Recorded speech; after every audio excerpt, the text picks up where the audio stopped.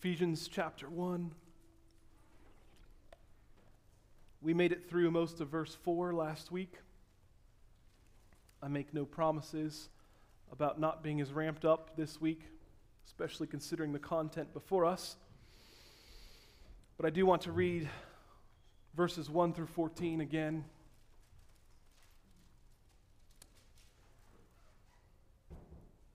Ephesians 1, Paul, an apostle of Christ Jesus by the will of God, to the saints who are at Ephesus and who are faithful in Christ Jesus, grace to you and peace from God our Father and the Lord Jesus Christ.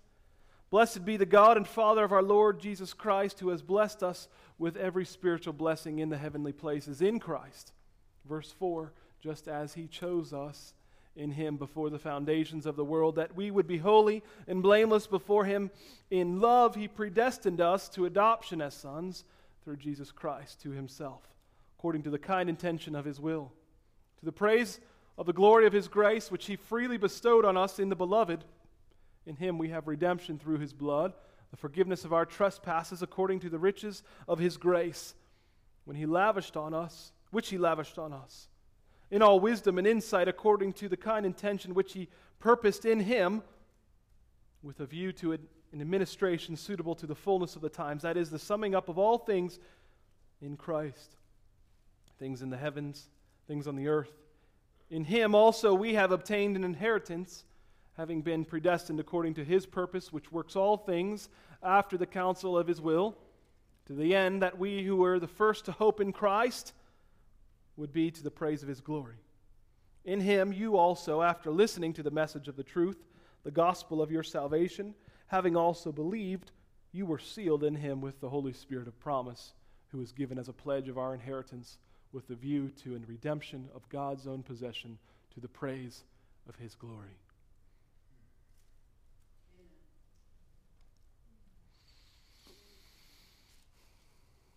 We start off with the end of verse 4. In love. Church, I want you to know that God has done everything for you in love. In fact, God cannot do anything outside of love. Love is his nature, it's his attribute, it's his MO. Love is from God.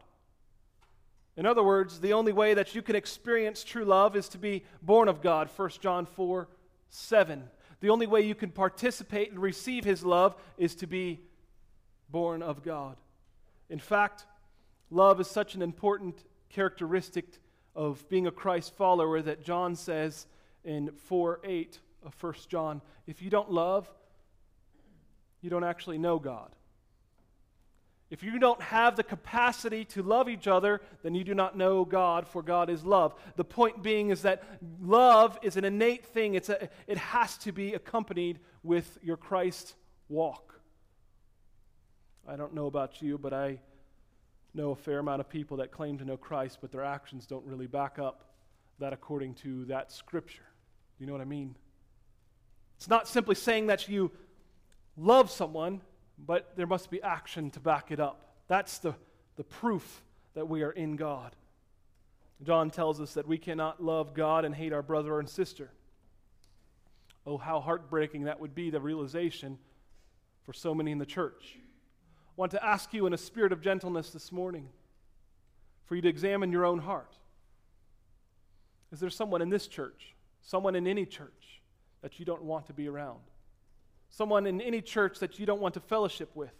Someone here that you don't want to speak with or that used to be here? Frankly, I have a concern that if any of those things be true, that you don't really love God in the capacity that you claim you do. Now, I know this is direct, but I want you to give an honest thought to this verse, 1 John 4:20. If someone says, I love God, and hates his brother, he is a liar. Now, back to the matter at hand. God is love, and because we are now in Christ, he enables us to love others. So that very same in love, as sort of a parenthesis around this entire book, this letter to the churches at Ephesus, Paul wants us to know that everything God has done for us in love, we then should turn around and be able to extend that love to everyone else. Why? Because he first loved us. You know, it's not the other way around. You didn't love God and then he said, well, I guess I'll love him back. God loved you before you were made. In fact, he loved the whole world. So God made them just the way they are, even knowing that they would reject him. Pause and seal and meditate upon that for a moment. God made the most wicked person down the street that you can think of. The one that keeps throwing his lawn clippings over your fence. That's pretty wicked. I've got great neighbors. That's as bad as it gets, guys. God made them just the way they are. Wouldn't it have been easier for God just to not make Adolf Hitler? But he loved them.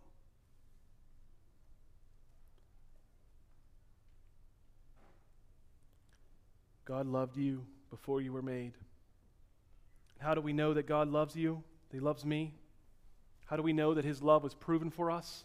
Well, 1 John 4:9 says, by this the love of God was manifested in us, that God has sent his only begotten Son into the world that we might live through him. That's love. In love, God sent Jesus Christ, and this is what we see here in Ephesians 1, verse 4. In love, we can actually live in Christ. We can live in God because of that love for you. All those sins, all those times you didn't listen to the Holy Spirit, you rejected God. Yet God still loved you enough that he would send Jesus Christ to die for you. Beloved, God is love. And everything since that moment he spoke the world into existence was done in love. Well, how can you say that, Pastor? Didn't God wipe out thousands, even millions of people in the Bible? The flood, Sodom and Gomorrah, the Amalekites, the Philistines, etc.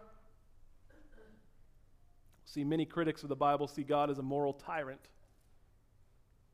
who obliterates many seemingly innocent nations, and he cleanses even ethically, some argue. However, that is not the case. First, you must understand that no one is innocent. Not in the Bible times, and not now. We all have fallen short of the glory of God. The Bible also says that no one will be without excuse before God in Romans 1, verse 20. Romans chapter 1, verse 20. And that we don't have to be a Christian to know right from wrong. It's built in inside of us. God gave us that conscience, that Holy Spirit that testifies of his creation and of his greatness. Secondly, judgment was always God's last resort. He waited patiently, 430 years to judge the Canaanite nation because of their sin, not having reached its peak with Sodom and Gomorrah, which Abraham pled that if there was merely 10 righteous people left in the city, God, would you not spare them? God had agreed because he is slow to anger and patient. Not to mention the oldest man that ever lived, Methuselah. How many years was he? 969 years. That's a good long life. Some of you getting close. Only another 900 to go.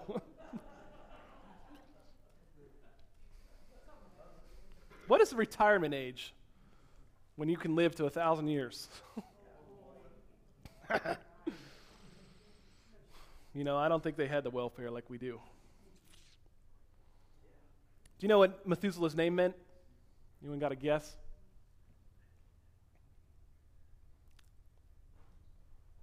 It means something to the effect of, when he dies, it shall come. Or some have said, put a little bit of emphasis on it after this, the flood. But when he dies, it shall come. What year did Methuselah die? The year God shut Noah and his family in the ark. 969 years was a warning to the people. And if you don't believe that, fine. Noah was a preacher of righteousness, 120 years.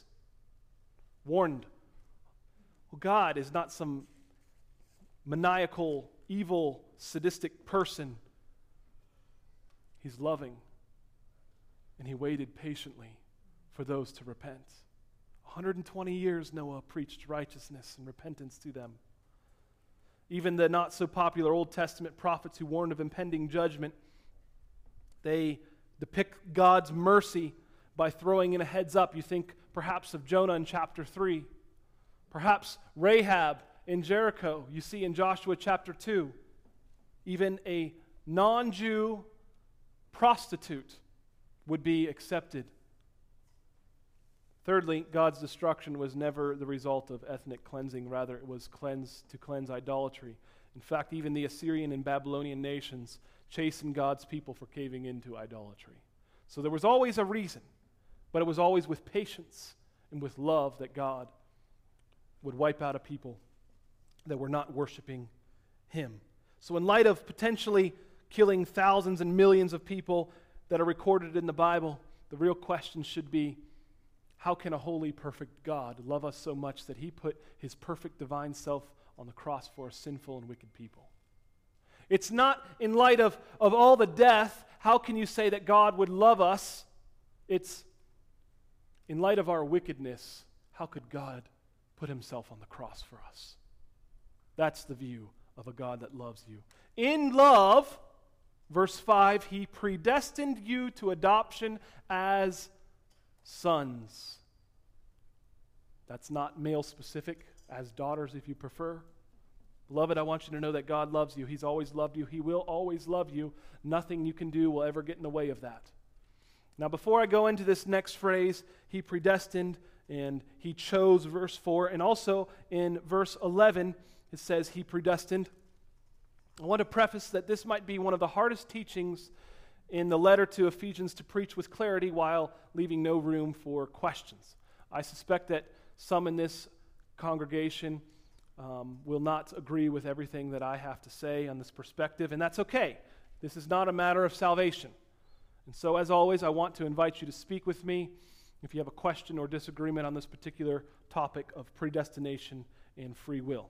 The verse, in love, He predestined us to adoption as sons through Jesus Christ to Himself according to the kind intention of His will. Now, I want to circle back to this idea in verse 4. We sort of skipped over it very quickly last week.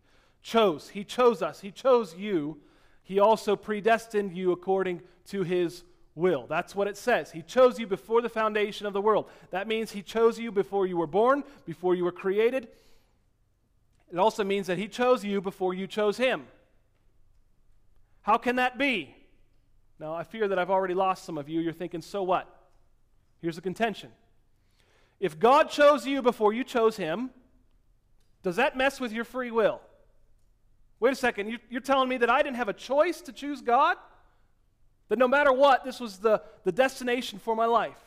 Well, that's what we're going to try and solve here this morning, believe it or not, in the next 5 minutes, which is certainly not going to happen. So you might as well just buckle up. Many people believe that verses 4 and 5 clearly indicate the teaching of unconditional election. That means that God has sovereignly decided in advance who will be saved, completely apart from human decision. Unconditional election is that teaching which God declares before time who will be saved and who will not. While I don't particularly want to get into a debate about Calvinism versus Arminianism, this morning, I do believe that in the context of this chapter, it may be helpful to look at divine election a little bit more closely. I will save a more detailed outlining of the differences between those major teachings for small group settings. I've actually taught through them twice in my teaching through Ephesians and in Romans chapter 9 when we came to it as a small group. Shameless plug for home groups here. The truth is, Sunday morning is not a great place for every sort of teaching. You need to fill yourself up with Sunday school. You need to fill yourself up with small groups when they do start up again. You need to fill yourself up with men's and women's Bible studies. You need to fill yourself up with personal study and edification. I cannot cover everything in the Word of God in 30 minutes. It would take us, you'd be dead. Me too, I'd be dead. We'll say it that way, it's a little less offensive. I'll be dead. I'll be dead before I get through it. Now, I don't particularly like to identify myself as Arminian or as Calvinist. Rather, I'm a Christ follower. Anytime you sort of pick sides, what you're indirectly doing is laying another brick on the dividing wall that Jesus had already come to tear down. And this is true when it comes to being staunchly committed to a particular denomination as well. There are great Assemblies of God churches, for example. I'm sure there are some pretty lousy ones. There's probably some wonderful Baptist churches, and I'm sure there's lousy ones. There's great Catholic churches and probably some lousy ones. The problem lies when you associate yourself with one party as a sort of distinguishing mark. Oh, I'm Calvinist. I'm Arminian. We see this all throughout the New Testament. First, it was Jew and Gentile or Greek barrier. There was Pharisee and Sadducee barrier, disagreement. There was the Stoics and the Epicureans. There were barriers. Now we've got Calvinist Arminians, we've got Reformed, we've got free will, we've even got black and white. You know, Christ does not glory in a black Baptist church any more than he would over a white Baptist church. Well, that sounds bad, doesn't it? Why am I even throwing color into it? Do you know why? It's divisive. It's not healthy. It's not love. It's not Christ's way. Anytime you identify yourself with anything but being a follower of Christ Jesus, you are alienating yourself from your brothers and sisters that may look or think a little bit differently than you. So first and foremost, we need to strive for unity, not disunity. Are you having a good time here in Truth this morning? Are you feeling a little bit awkward? I assure you, if you feel awkward, you're going to have a really hard time when we get to the 5th chapter of Ephesians. I digress. So while I could take some time to present in-depth differences between election and free will camps without pressuring you necessarily into picking one over the other, my question is why? What would it even benefit us this morning? I could certainly cherry-pick passages and make one side look more attractive, as many do. And unless you were well-read and prepared for this debate this morning, I would likely be able to sway many of us one way or the other. The thing is, this debate goes back to 500 years plus. And truthfully, I do not expect that me and my barely educated self are going to be able to add anything of value to the discussion when we're faced with making decisions about following John Wesley, or should we follow Charles Spurgeon, or should we read only C.S. Lewis's works or John Bunyan's, or should we only study Adam Clark's commentary or A.W. Pink's? Should we pick both? Should we pick neither? Well, truthfully, I find deception on both sides of the debate, and I find truth on both sides of the debate. So on the one hand, I do not want to sheepishly avoid these verses because they're difficult. On the other hand, I believe it's best this morning not to stir the cauldron of confusion and division while encouraging anyone to pick sides. Instead, let's just read the scriptures in this passage and use the rest of the Word of God as commentary. Here is the understanding I currently have. Some of this taken from Chuck Smith's so-called exposition that is available online. We are looking at how God chose us and predestined us without infringing on our so-called, quote-unquote, free will. Do you know God did not choose you after you decided to clean up your act and live for Him? God didn't say, oh, all right, I'm going to choose Eric now that he has chosen me. The Word of God says that God chose me before the foundations of the world. Well, you may think that's not fair.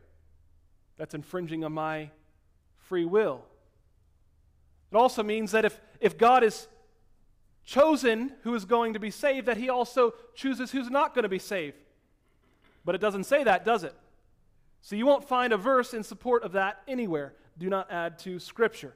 And yet, that very hypothetical question is exactly what a traditional 5-point Calvinist teaches. Not all, but a staunch 5-point Calvinist, if you're familiar with the term, teaches limited atonement, that although the death of Jesus, and I want to quote this so not to misconstrue, that although the death of Jesus could have paid for the sins of the whole world, in actuality, Jesus only died for His elect, His chosen.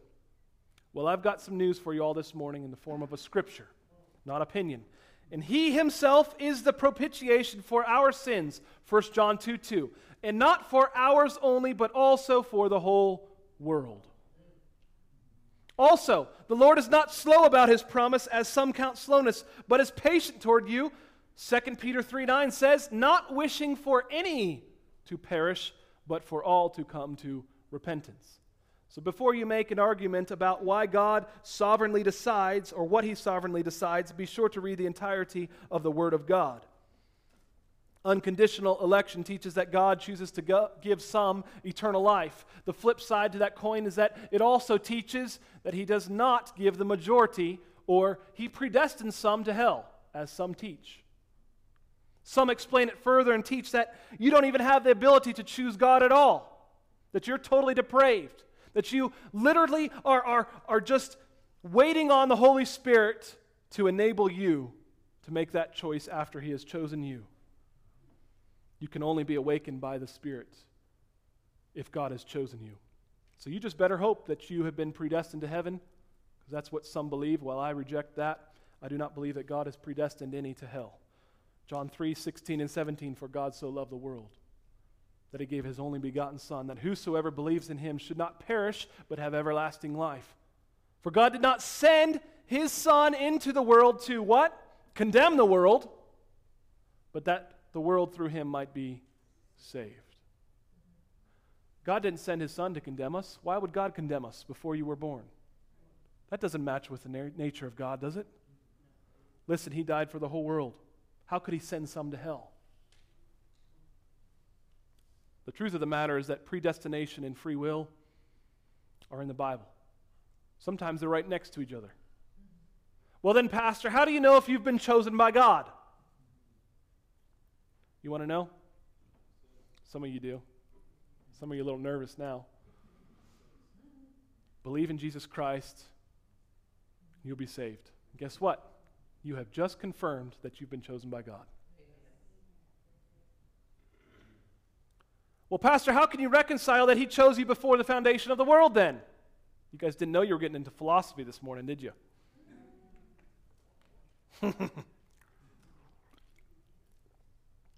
Well, there's a little word that we see in 1 Peter chapter 1, verses 1 and 2, and in Romans 8:29, and it all boils down to this.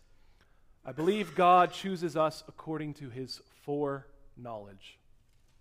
Because God knows all things, it is impossible for him to learn anything new. If God could learn anything, in fact, that means that he's not omniscient. He's not all-knowing. God already knows. He knows what you're going to eat tonight. A little creepy, isn't it? Wait a second, but I haven't decided what I'm going to eat. Yeah, God still knows. He knows that you're going to now debate about whether or not you should change what you're going to eat because you want to have free will. He knows right exactly what you're thinking. God cannot learn anything new. So it's according to his foreknowledge that you and I were chosen. It's because he knew in advance. Let me give you an analogy. Imagine you had the capacity to know everything before it happens. Boy, wouldn't that change your lot in life a little bit. Some of you might not have chosen your partner. Don't look to your left or right. Some of you might have gone to the racetrack, lined your pockets a little, played the lottery, picked the right numbers. Some of you are just thinking about your elementary school dodgeball team and that time you lost because you chose the wrong person. You know, I've made some choices in my life that I was sorry I made afterwards. I've said some things that I regretted afterward. I bought a house I regretted later. Any of you ever done that? I'm the only one? Okay. What a nice bunch you are. Do you know it'd be kind of stupid to choose losers if you knew in advance, wouldn't it? Better yet, I want you to know that God chose you because you're a winner. That's the thing. God chose you before you were born. That proves one thing, that you're on the winning team. By virtue of the fact that I have been chosen, it ensures that I am going to win, that I'm going to be in his eternal kingdom. I was chosen in him before the foundations of the world. Now, you should give get tremendous comfort from this thought, and here's this part that is often overlooked in this passage, and in my opinion, this is absolutely praiseworthy. To me, it magnifies the love of God and it strengthens the work of Jesus. It's this little phrase consisting of a preposition and a pronoun. We see it all throughout this chapter. And they're not always the same pronoun and preposition, but I want to just point out a few. Verse 3, you were blessed with spiritual blessings in Him. Verse 4, you were chosen in Him. Verse 5, you were predestined through Him. Verse 6, you were bestowed His love on you in the Beloved. Verse 7, in Him we have redemption through His blood. Verse 9, He made known to us the mystery of His will in Him. Who's this Him? Christ Jesus. Verse 13, in Him you were sealed with the Holy Spirit. Are you getting it, church? Christ was the chosen one according to the Old Testament, Isaiah 42, verse 1. And so we believers participate in the chosenness of Christ, if you will. I know that's not a word, but it fits theologically. Christ was chosen as the elect to die on the cross. He was perfect. And so when we are baptized into Christ Jesus, the moment we believe, Ephesians 1:13, we actually participate in His divine election over us. You want to know how you're chosen? You're chosen because you believed in Christ Jesus and were baptized into Christ. That's foreknowledge. God saw the end from the beginning and said, this one's going to choose me. I choose him. He's mine. I'm writing him in my book right now. This is outlined in 1 Peter chapter 2. Jesus called the elect one on whom mankind, Jesus is called the elect one on whom mankind must believe. Verses 4 and 6 of 1 Peter 2 says, coming to him as a living stone which has been rejected by men. Here's a choice, isn't it? Choice. Some reject him. But this stone is choice and precious in the sight of God. Choice. You also as living stones are being built up as a spiritual house for a holy priesthood to offer up spiritual sacrifices acceptable to God through Jesus Christ. How do we offer sacrifices? Through Jesus Christ. Again, preposition, pronoun. Well, that's not a pronoun there. Preposition and noun. Through him that we can do it. For this is contained in Scripture. Behold, I lay in Zion a choice or elect or the chosen one, a precious cornerstone. He who believes in him will not be disappointed. We believe in the chosen one and we become chosen. As people of the elect one, God will save us when we believe in him. That's what makes our election possible. We have peace with God because we're justified by faith, Romans 5:1. And so Jesus makes our union with Christ possible. Yes, we've been elected, but our election to salvation is only possible because Jesus sealed us in him. That's Ephesians 1:13 again, if you want to read it. We're sealed in him because we believed after first hearing. So actually, let's just look at that word.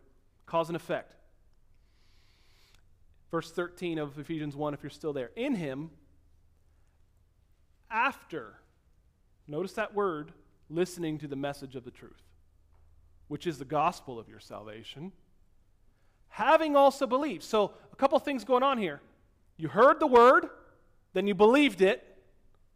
After all of that, you were sealed in Christ with the Holy Spirit of promise. You've got to hear the word. How beautiful are the feet of the one who brings good news. This is the importance of the gospel message. You hear the word, you believe the word, it's a choice. God the Father seals you in the work of Christ Jesus, the elect and chosen one, that precious cornerstone that many will reject. He gives us a choice.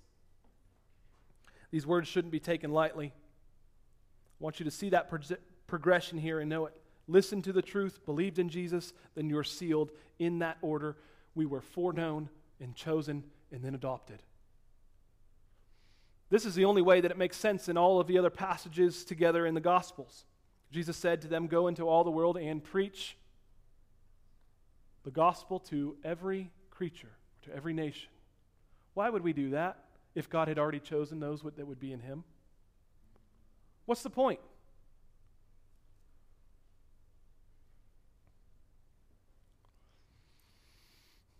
Belief leads to salvation. Disbelief leads to condemnation. Mark 16, 15 and 16 says, "He who believes and is baptized will be saved, but he who does not believe will be condemned." There's cause and effect. We must choose Christ. We must believe in him. Then Jesus said to them, "Most assuredly I say to you, Moses did not give you the bread from heaven, but my Father gives you the true bread from heaven. For the bread of God is he who comes down from heaven and gives life to the world." Jesus came to give life to the world, not just the select few. I want us to, as we close out this morning, whatever you believe about predestination and election, remember that these are just biblical concepts. They together are both scriptural. You must never throw these teachings out, these words out, be afraid of them because our finite minds cannot understand perfectly how God the Father works. On the other hand, I want to caution us all before we leave from here that if you are only able to believe something about a particular concept or teaching by ignoring certain verses, then you are most likely being deceived. You have to look at the entire Word of God for truth. So lastly, remember that our beliefs about these matters do not affect our salvation, as I said. We ought to be gracious to Christians who differ on this subject matter.